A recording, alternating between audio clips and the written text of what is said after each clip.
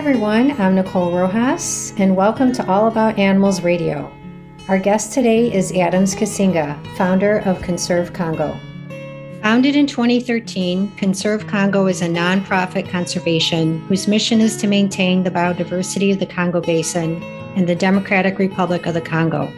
The Congo Basin is a vast tropical rainforest and a biodiversity hotspot, which is home to hundreds of mammal species. Conserv Congo puts itself on the front lines to save and protect endangered species from poachers and wildlife traffickers, fighting the good fight every day, trying to prevent extinction of wildlife. To date, Conserv Congo has over 5,000 successful cases of wildlife trafficking. Part of Conserv Congo's work includes investigating wildlife trafficking networks, collaborating with authorities on arresting wildlife traffickers, rescuing wildlife in the region and finding sanctuary placement for the wildlife, rehabilitating injured wildlife in their natural habitat, supporting subsistence farming to ensure food security in regions where poaching of wildlife occurs due to hunger, and education in the communities about the importance of conservation. Prior to creating Conserv Congo, Adams was an investigative journalist turned wildlife crimes investigator. In 2020, Adams was awarded the National Geographic Emerging Explorer Award. This award goes to trailblazers making extraordinary contributions in the world, and in Adams' case, to conservation. I met Adams in 2019 at a rally in Washington, D.C. to help stop baby elephants being taken from the herd in Zimbabwe to live in a zoo in China. Adams gave an inspirational speech about the elephants in the wild and how their presence is so important for the ecosystem and the whole world. Wherever Adams goes, he is always making an impact for the wildlife. Thank you, Adams, for being here today. Thank you very much, Nicole. I'm glad to be here on the show. I am so glad to have you here. I wanted to start off with what was the inspiration for creating Conserv Congo? Great. I think beyond inspiration, Conserv Congo was created as a need. And the need was to address an issue which had never been addressed before, not only in our country, the Democratic Republic of the Congo, but in the region at large. And that was to address the issue of wildlife trafficking. Government and civil society has been talking about poaching for over a decade now, but the issue of the illicit trade of wildlife as a commodity in order to make gain had never been addressed before the existence of Conserv Congo. And we knew that even though poaching existed, which is the act of hunting illegally in protected areas to injure, to capture, and to get this wildlife outside of these areas so that they can make profit. And since government had already park rangers and other law enforcement within these protected areas, we thought it would be best for us as part of the civil society also to have a presence outside of these protected areas, because in any case, wildlife is never poached so that it can stay within natural reserves. It is poached so that it can come out and sometimes even outside of the country to make gain. And we saw that void, and Conserv Congo came in support of the efforts made by our state in order to cover this void. Wow. I didn't realize that you were the trailblazer for all of that Conserv Congo was leading the way. Yes, indeed, we are leading. As a matter of fact, Conserv Congo is the only organization, part of the civil society, committed to doing what we do. And that is because it's an issue that many do not understand yet. And they do not understand how wildlife trafficking affects us. As you may have heard, since 1976, we have had about 9 outbreaks of Ebola, which is a pandemic emanating from the consumption of bush meat, including large fruit bats, primates, and pangolins. And look at how it has evolved today. Now we have COVID-19. Right. Is said by scientists to be a result of playing, or should I say, handling wildlife without being careful.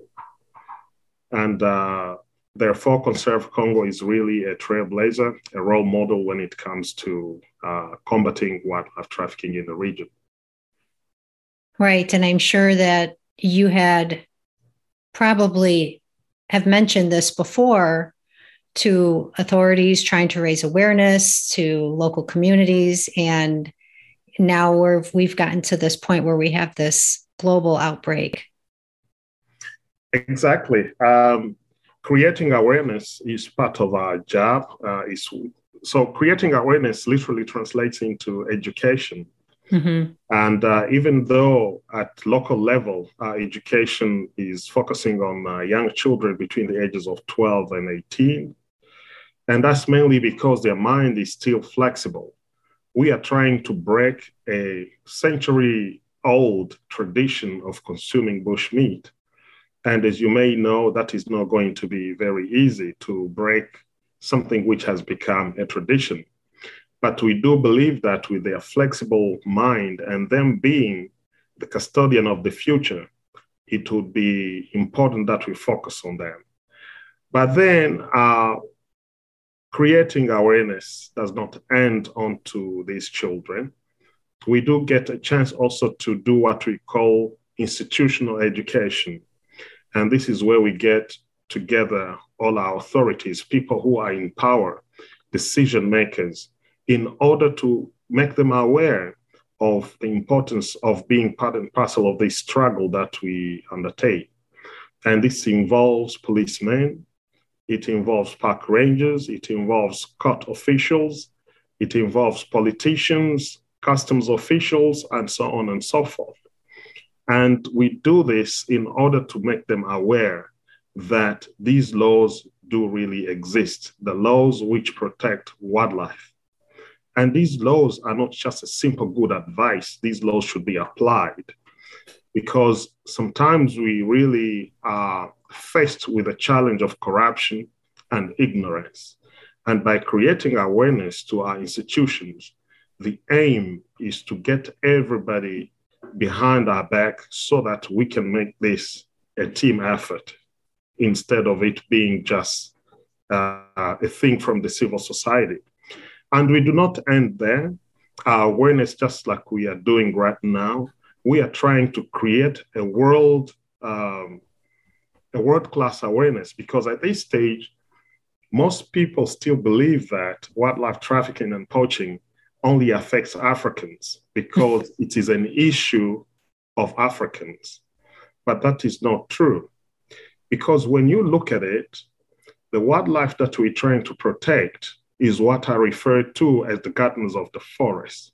Right. And at this stage, the Congo Basin forest being the largest forest in the world, because the Amazon, which was previously the largest, has had the bad effects of deforestation, as well as the greed from commercial plantations of palm trees. And yet it has now degraded. And therefore, the only option that we are left with is Congo Basin forest. And these animals, some of the seeds of these trees, in order for them to regenerate in the future, they have to go through the digestive system of some of these animals, including pachyderms, which are elephants, and primates. And therefore, on a daily basis, they travel hundreds of kilometers. And as they dump their scat, they ensure the future of this forest. And indirectly, Conserv Congo trying to fight for the existence, we are also fighting for the existence of this forest, which not only sequestrates CO2, but also emits oxygen, which is the paramount element in order for us to survive on this earth. Yes. And therefore, oxygen knows no borders, it knows no nationality, and it knows no race. So the work that we do is at the benefit of humanity, and therefore it's everybody's business. Exactly. The work that you're doing is global. And that's basically, you had mentioned that in your speech at that rally in 2019, that these animals that are being affected actually are doing us a whole heck of a lot of good. And we really need that right now as things are changing in our world. And so your work is highly admired by me, and the efforts that you're putting in, because you're not just fighting for the biodiversity in your country, you're actually fighting for humanity. Thank you very much. A degree. Yeah. My heart just melted when you had mentioned all of that, because I agree with it so deeply. And I know that the Congo Basin is changing. And so I wanted to ask you, what was the Congo Basin like years and years ago to now? How much has it changed? All right. Thank you very much for that question. So as a child, I knew that hearing from our forefathers, our grandfathers and our grandmothers, in the 1600s, 1700s, 1800s, we've never heard of the word extinction.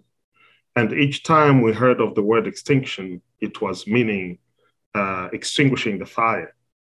It did not talk about extinct species. Mm-hmm. And that's because mainly our people, African people, the Congolese people, lived and cohabited in perfect harmony with nature. There was nothing called protected area because everything was protected. So the entire village, the entire region, the entire countries were protected. And people lived with these creatures not as separate beings, but everybody as part of the ecosystem inside in what we would refer to as perfect interdependence. And it's only afterwards we had an influence, an outside influence, which came to separate the human element from the entire ecosystem, that we started seeing of extinction. So literally, the local population was meant to believe that this resource, which is actually our natural heritage, did not belong to us. And as you may have known, people will tend to protect what they love. And people can only love what they understand. And you can only understand what you're exposed to. So generation after generation, this interconnection between humans and nature at large started to disappear. And with time going on, wildlife started being seen as a commodity to be utilized to get by every day. Whereas in our forefathers' time, we believe that some of our ancestors reincarnated and sometimes they would come back as wildlife. And that's the reason why all African tribes are subdivided into clans. And every clan has what we refer to as a totem. And a totem is usually a wild animal which represents not only your pride, but your entire ancestry. And therefore, our forefathers had a lot of respect for wildlife and vice versa. And this interconnection allowed us to live together. Now, looking at wildlife trafficking today, it does not only strip us of our pride as a people, but it strips us of our heritage, our history, because that's who we are. Adams, if I could get you on a stage and have the whole world listen to you, I think you can change so many people's lives, because you're so right. That value of interdependence, interconnection has been lost. That's true. And it's hard to know that animals are treated as a commodity right now and a means to an end. Exactly. Instead of being a part of us. Exactly. Now we have separated ourselves from fauna and flora. We are somehow, people think that we're better than. We are free elements. I don't even think we are better. I think because we feel so much worse about ourselves. So it is more of an action which is being driven by ignorance, is being driven by anger, is being driven by greed. Yes, and right. which does have very dire consequences, not only on us, but on the planet as a whole. And people haven't quite understood that because we still have people who are trying to justify that. And right. In my humble opinion, there is no justification. And I can guarantee you, in conservation right now, the missing piece of the puzzle is the human element. If you look at millions, the huge amounts of dollars and euros which is being invested in preserving and conserving wildlife, but on a daily basis, year in, year out, we keep losing species. And everybody's trying to come up with new strategies, with new ways of conserving. But honestly, and this is something that you'll not read in all the reports, nothing is working. And that's because we are sidelining the human. And the human being is the principal, the main actor of the environment. You have to be environmentally aware in order to make the entire ecosystem work. And we are trying to separate. People have lost their homes in what we refer to as protected areas today. There shouldn't be anything called a protected area. The entire globe should be protected. And for it to be protected, human beings have got to own it. Understand? It's the same way you own your home. If we believe that Virunga or Kauzibiega is our home, we cannot destroy it. But because people believe that that does not belong to us, and other elements which come with it, which I would refer to as collateral damage, it damages our sense of cognition, a sense that can make us understand that this is our natural heritage. We inherited it from our forefathers. Our forefathers inherited it from God, and we have the responsibility to avail it to the future generations because that's who we are.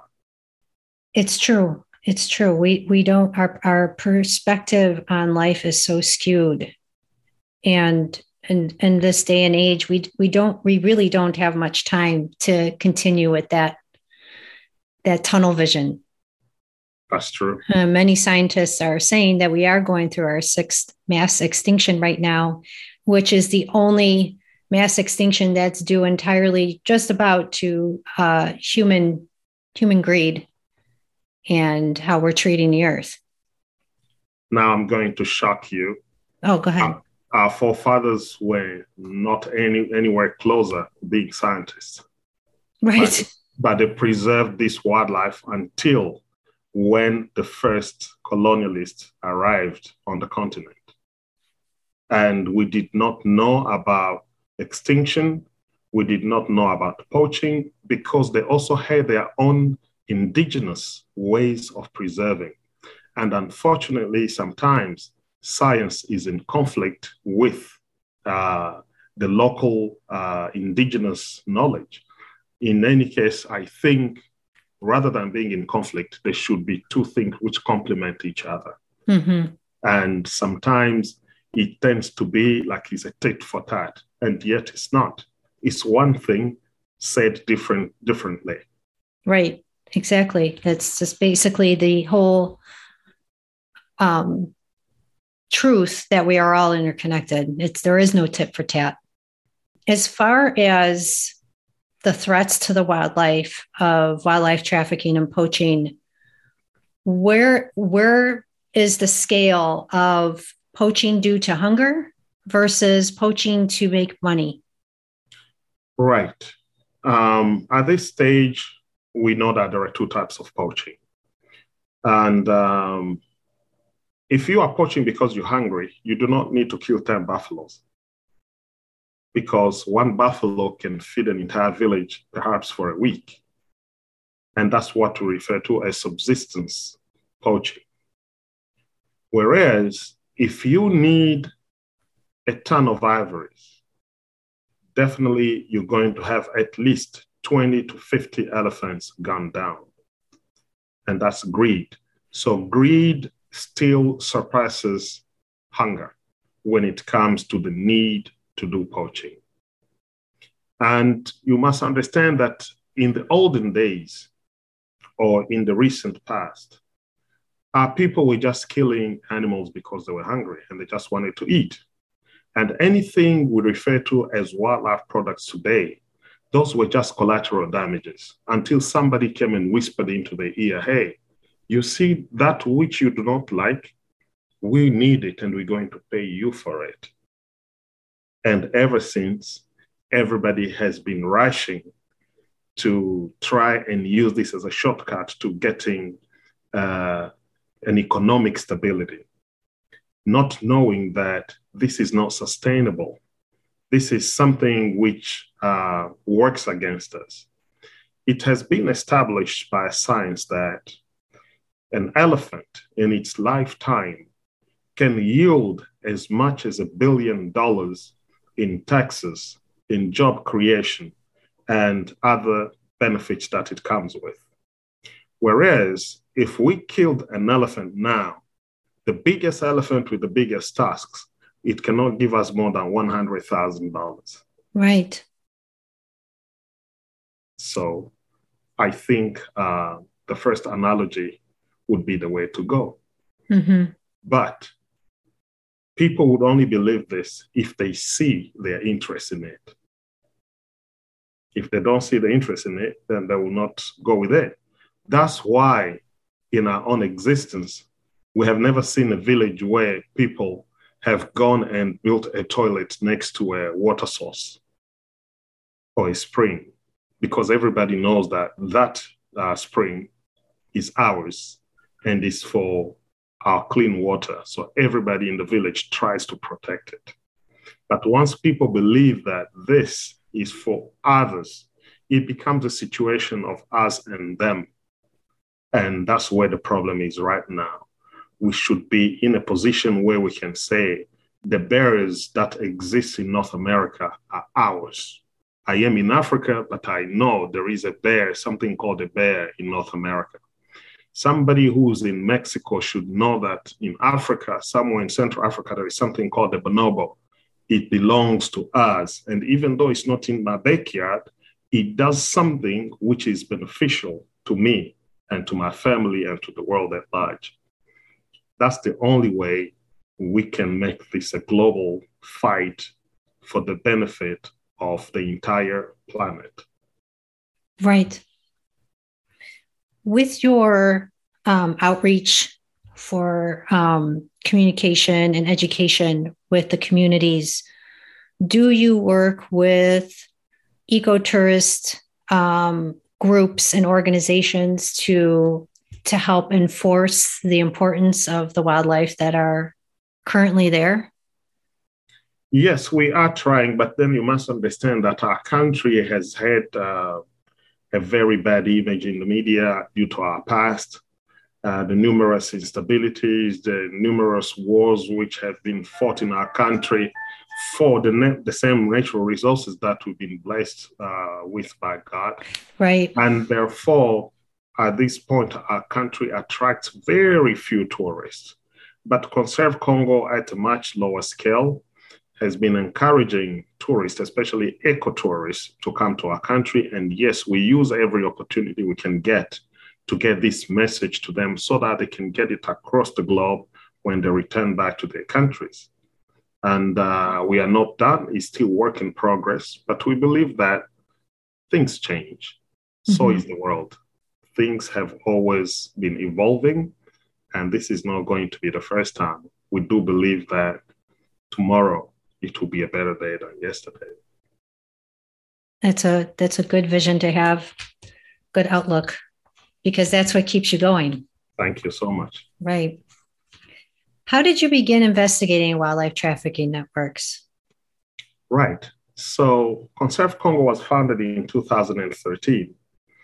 And at this stage, the whole world was talking about the poachers invading our protected areas, that they had more firepower than we did. And the idea was to empower park rangers with as many guns and more ammunition as they could, so that we can face these thugs with an equal firepower. I personally was part of the volunteers who patrolled in almost all the protected areas back home. And having the kind of protected areas that we have back home, some of them which are larger than some countries in the world. And you'll see being a park ranger in my country is still not an attractive career due to many factors, including remuneration. And now, there is not a single day that I came across a poacher as he was being described at the time. And mind you, I do not say that poachers did not exist or do not exist. They did. And as a matter of fact, each time I left a place, you'll hear there was an ambush in which more of my colleagues lost their lives. However, it was just too complicated because these poachers seemed to understand these areas better than anybody else did. So they were almost like invisible, trying to search for a needle in a bale of hay. Yeah. And at this stage, I went back home and tried to think over it. And this is where I realized that, wait a minute, these people do not go into protected areas to kill wildlife so they can keep it inside there. So at one given moment, they have to come out. And therefore, I said, maybe I should go outside and be as invisible as they are. And this is how I started. I would say this is where I got an inspiration now. And using my background as an investigative journalist and with other abilities which I had, I started writing protocols and procedures on how to go about doing investigations. And steady, we made a lot of mistakes in the process. But as we made mistakes, we learned and we corrected things. And in 2017, bam, we hit and we caught our first 3 suspects who were trying to traffic a live bonobo with 11 hands and 10 heads. And this is the first time ever a wildlife case in the Democratic Republic of Congo was prosecuted in a court of law. And we are very much proud of us as Conserv Congo for making history, because from there, afterwards, there were just so many cases which were prosecuted based on that case. In fact, we think that that is going to be a model on which future cases are going to be referred to, even in the legal fraternity. And we are so much proud of being part of that, helping not only our country, but the wildlife, as well as humanity. Yes, as you should be proud, because like you said, you had to make mistakes and then you finally were able to understand how to go about it. And there you have it. It came to fruition that you were able to successfully arrest these poachers. Sure. Wow. How many operations can Conserv Congo work on at one time? If I have to be really open about that, I can tell you we can have an operation almost every day if we had the resources. These crimes are being committed at a mass scale that people and particularly our officials and the people who are supposed to care enough, they are not aware. But on a good day, with the good and available resources, every day we can make an arrest. Wow. You understand that wildlife crime has become as popular and as common as any other crime. It's like asking me how many times can we arrest a rapist or a thief? Every day, it's human nature to commit crime. And that's why every country has law enforcement. But you've done a lot of work to have partnerships with local authorities to make these arrests and to bring suspects to court. Yes, I mean, that was a lot of work for Conserv Congo to work from the ground up. Indeed, Nicole, we have really worked hard. And that's because there are so many people, should I say, fly by night. And of course, we also do have some rebel rousers who would say one thing and do the opposite. And we do not blame our government for doubting us in the beginning. But at this stage, through our work, which has spoken for itself, now we have gained that trust. And as a result, we've got a very effective MOU between Conserv Congo and the Ministry for Environment. We have an existing MOU between Conserv Congo and the Ministry for Justice. And we have an effective MOU between Conserv Congo and the Wildlife Authority, which is called ICCN. In French is Institut Congolais pour la Conservation de la Nature. And of course, we've got other understandings and agreements with other local authorities, including law enforcement, such as our police, the Corps PPN, which is a detachment of the army and put at the service of protected areas. And we work with them in a joint effort in order to make wildlife trafficking and poaching a thing of the past. Right. And despite all of these partnerships, you're still finding that you could be on someone's case every day. You could be finding these illegal wildlife crimes. Definitely. And we actually think that because of these partnerships, now it gives us more confidence and more trust in tracking down these bad guys and give them what they deserve, because there are provisions within the legal frame to put them behind bars, as it is a crime. Right. With your help and all of your efforts to arrest traffickers, have the laws been strengthened against violators? Well, the law needs not to be strengthened because the Congo has got one of the best written laws combating wildlife trafficking. And we've had this for over 30 years. The problem has always been the enforcement of that law. And that's where Conserv Congo chipped in. And part of our work is to come to officials and tell them, hey, it's not us, it is the law. Please apply it. And as it is for a wildlife crime in the DRC, there is a punishment of between 12 months and 10 years behind bars, and a fine ranging between $1,000 to $100,000 US. You can either have one or you can have both. Yeah, I understand. Right, it's the enforcement of the law that is what you're trying to do here, is to help that so that you see through to these wildlife crimes, and that they are that these people have been brought to justice for what has happened. Exactly. Yeah. If the law is not enforced, it just becomes a good advice. Right. And right. Don't need that. Definitely. Right. I read that the DRC has 9 borders. So that makes it easy from any transiting points for wildlife contraband. Does the Ministry of the Environment and with Conserv Congo, do you have partnerships with neighboring countries to help with capturing wildlife traffickers? Right. So the Congo has more than 9 borders, but rather the Congo has got 9 neighboring countries. Okay. As a matter of fact, we are the only country in Africa which has as many as 9 neighboring countries.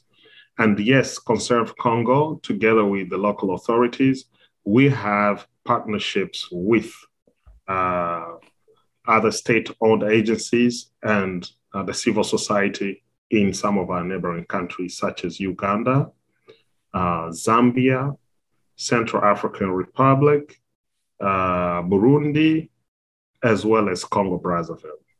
And this way, all of us with our partners have understood that wildlife crime is not an isolated case only for the DRC. It is a generic crime which is found in all these countries. And if we work together, we're going to win it. And if we said we're going to work solo, we are going to lose. And with our partners, we have managed to yield very good results by collaborating with international law enforcement, including the Interpol. And oh, wow. Okay. we have put many bad guys behind bars and made very significant seizures of wildlife contraband from the black market. Amazing. That's amazing. How long did it take for you to establish those types of partnerships? It took forever. So next year, February, we're going to be 10 years old. And you can imagine we have not finished getting what we really need in order to make the work easier. So it's still work in progress. We cannot even say that we have done half of it. We're still far from there. And that's the reason why we're still pushing. Wow. Can you share some of the stories of your rescues with people that are listening? Well, we have made many rescues, mainly of live animals.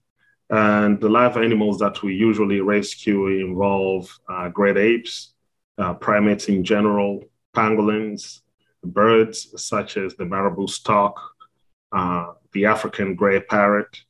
And mainly when we rescue these animals, because of lack of infrastructure of where we can take them, sometimes we have to take them home. And there is a connection that is born, a certain kind of a bond that is created between the rescuers and these animals. And yes, I can tell you that bond sometimes it becomes tempting, but we know better than that a wild animal is not a pet. Right. Not a friend. We just love them the way they are, and we want them to be happy. And they can only be happy if they're together with their own kind, because that's how God created it. Our job is just to get them out of that slavery, out of that prison, and put them at a place where they can get a second chance at life. And usually that is a sanctuary. We do not have so many of these sanctuaries in our country. I think we just have like 3 or 4, which are species specific. And therefore, it does not give us a chance to rescue as many or a variety of animals. So we keep rescuing only what we can place in a place of safety, which is really a bummer. And right. You may have heard recently in the Congo, there was a case where 3 chimpanzees were stolen from a sanctuary. And this is becoming really scary. Oh, no. And what really pains us, because 3 of those chimpanzees, 2 of those 3 chimpanzees were rescued by Conserv Congo in Kinshasa late last year. No. This is like spitting on the work that we have achieved so far. And we are really saddened by the level of conspiracy that these criminals can get to in order to achieve what they want. But on our side, we'll not give up. Like we said, it's still work in progress, and will not give up until we reduce tremendously the negative impact that poaching and wildlife trafficking has on our natural heritage. Exactly. You can't, because the wildlife needs you, and really the globe needs you, the planet needs you to do the work that you do, because you're, like you said in the beginning, you're not just doing this work for the wildlife, but you're actually helping the planet and humanity too. And until people can see that for their own eyes and understand it within their heart, you need to keep doing what you're doing. Sure. And it's not easy. It's not easy at all. It has never been easy to accomplish anything worth accomplishing. Right. Right. Were those the 2 that were taken from you? Were those, you had a video of 2 that you rescued, 2 chimpanzees last year? Exactly. That was December and November. One of them is called Caesar. Another one is called, one of them is called Hussein, and another one is called Monga. And they were stolen from a sanctuary called Jack. Jack, in a town called Lubumbashi. It's been almost 3 months now. And these thugs were harassing management of that sanctuary, asking for a ransom of hundreds of thousands of dollars. And to date, the animals are still missing. Oh, wow. That breaks my heart. But you have to keep doing the good fight, keep fighting the good fight, because we can't give up. It has been 10 years already. Right. Yeah, you're still going strong. We cannot give up now. No. I don't think we have any intention of giving up. Right.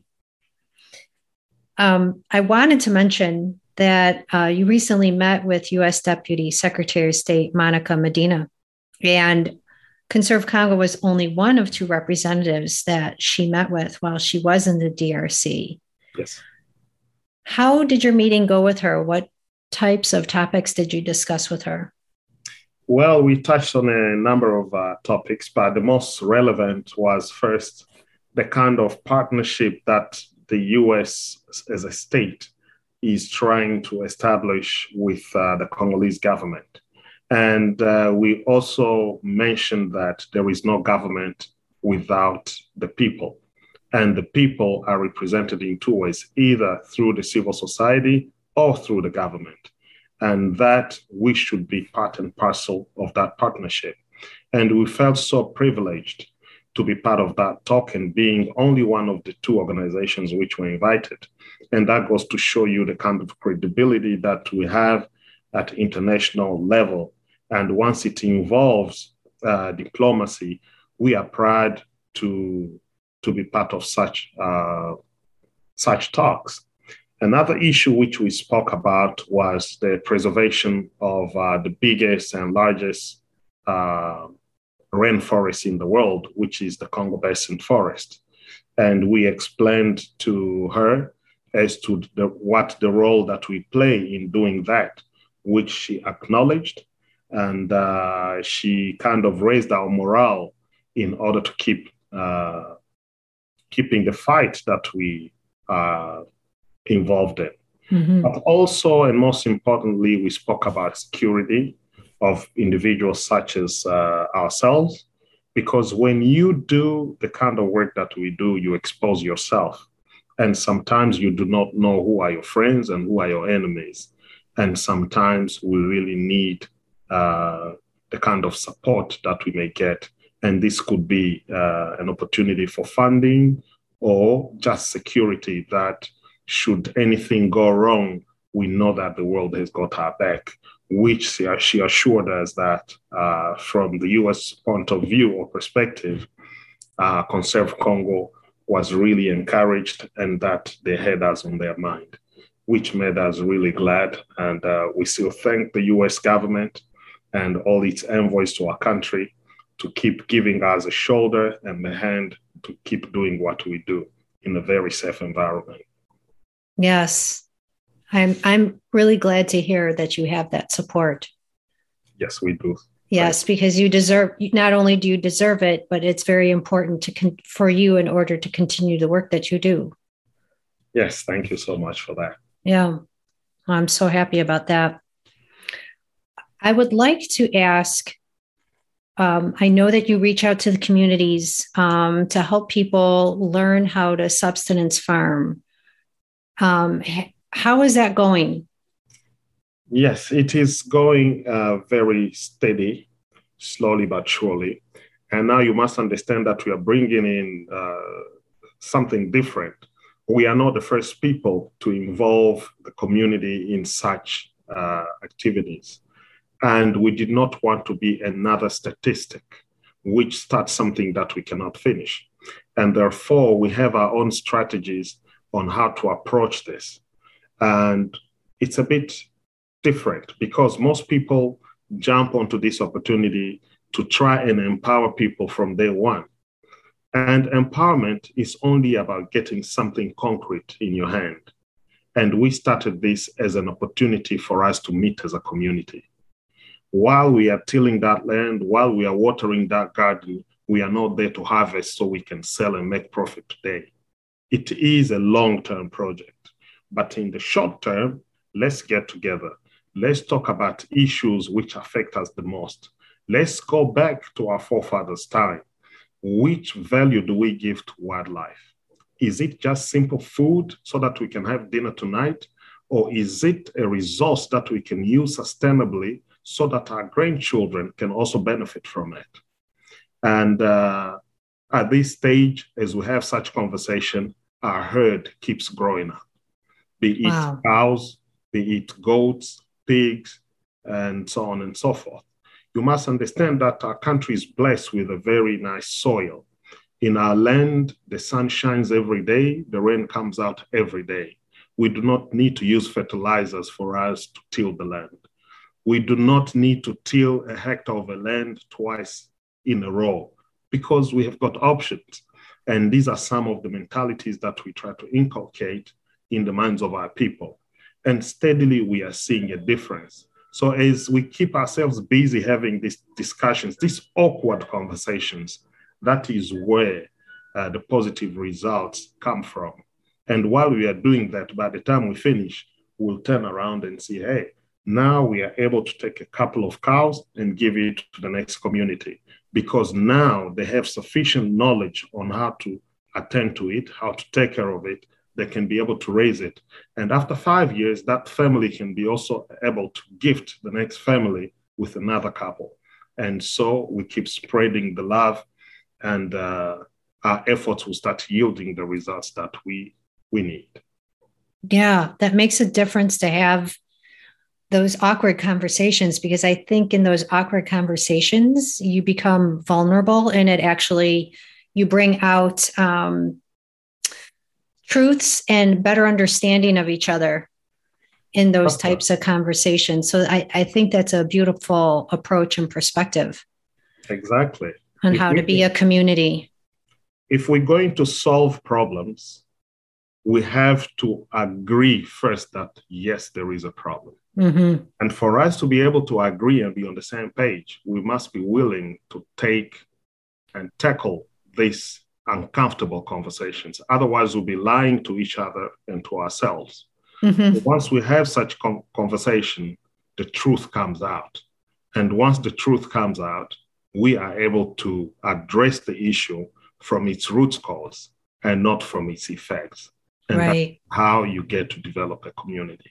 You must understand that within the word community, there is common. So there has to be something of common interest, which is going to create unity, and hence the word community. Beautifully said. Beautifully said. Yes. I wanted to ask, what are Conserv Congo's goals for next year? It'll be 10 years. And do you have any big goals for as far as your purpose and mission for next year?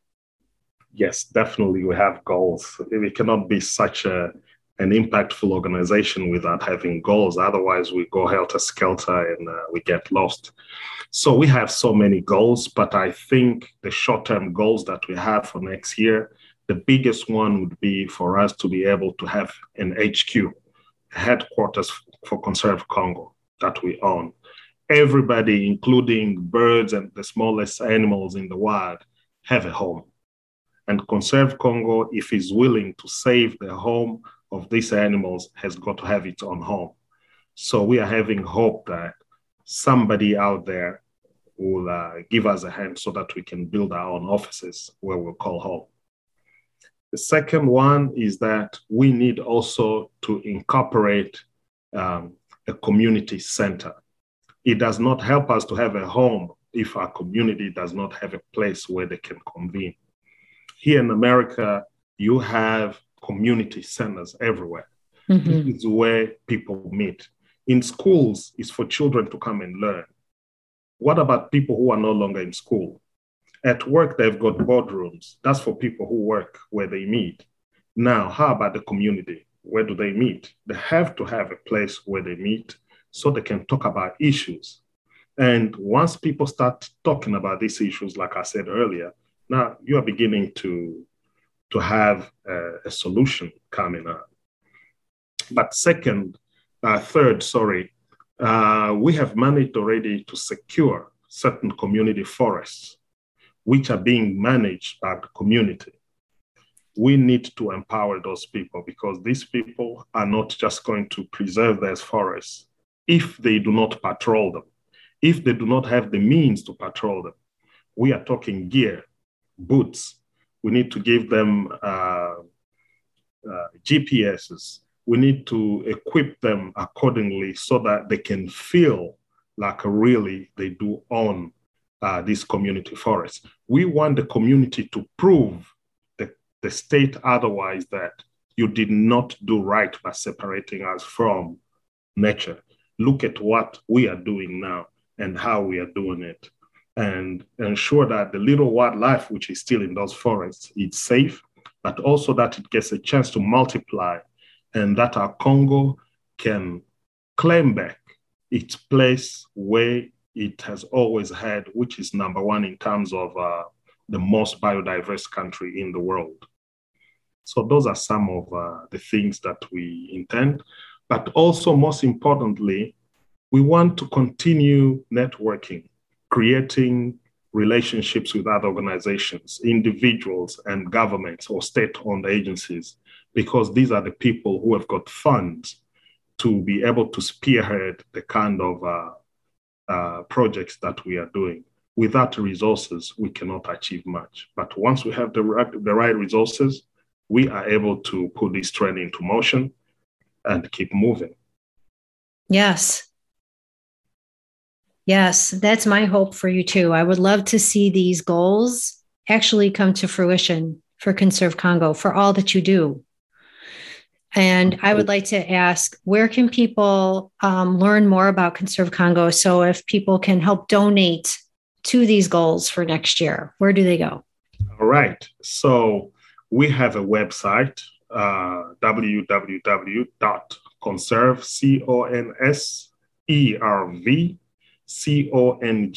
Conserv Congo in one word, .org. www.conservcongo.org. You can also email us at conservcongo, CONSERVCONGO @gmail.com. You can also get us on WhatsApp, +243 970 440 110. I repeat, +240 970 440 110. You can get us there. You can also follow us on Twitter at capital AMINI 16 in numbers. I repeat, at capital AMINI 16 in numbers. You can keep up with the evolution of the work that we do. We post on a daily basis, and we post to educate, to inform, but also to create awareness. And we welcome any interaction that you can have, any new ideas, or any other remarks that you may give us. Please get in touch. Thank you, Adams. I do post on Wild for Change on Instagram, Facebook, and Twitter as well for any updates that Conserv Congo has on recent arrests or wildlife rescues. To see Conserv Congo in action is, I have such admiration for you and everyone at Conserv Congo for the work that you do. I respect and appreciate it. And, it's heartbreaking about what's happening, but because we have people like you, I feel like I have hope. Thank you very much, Nicole. We have hope too. And with people like you who act as a loudspeaker to the little message that we have, we say thank you. We say thank you to your listeners, and we hope to meet somewhere so that collectively we can make history.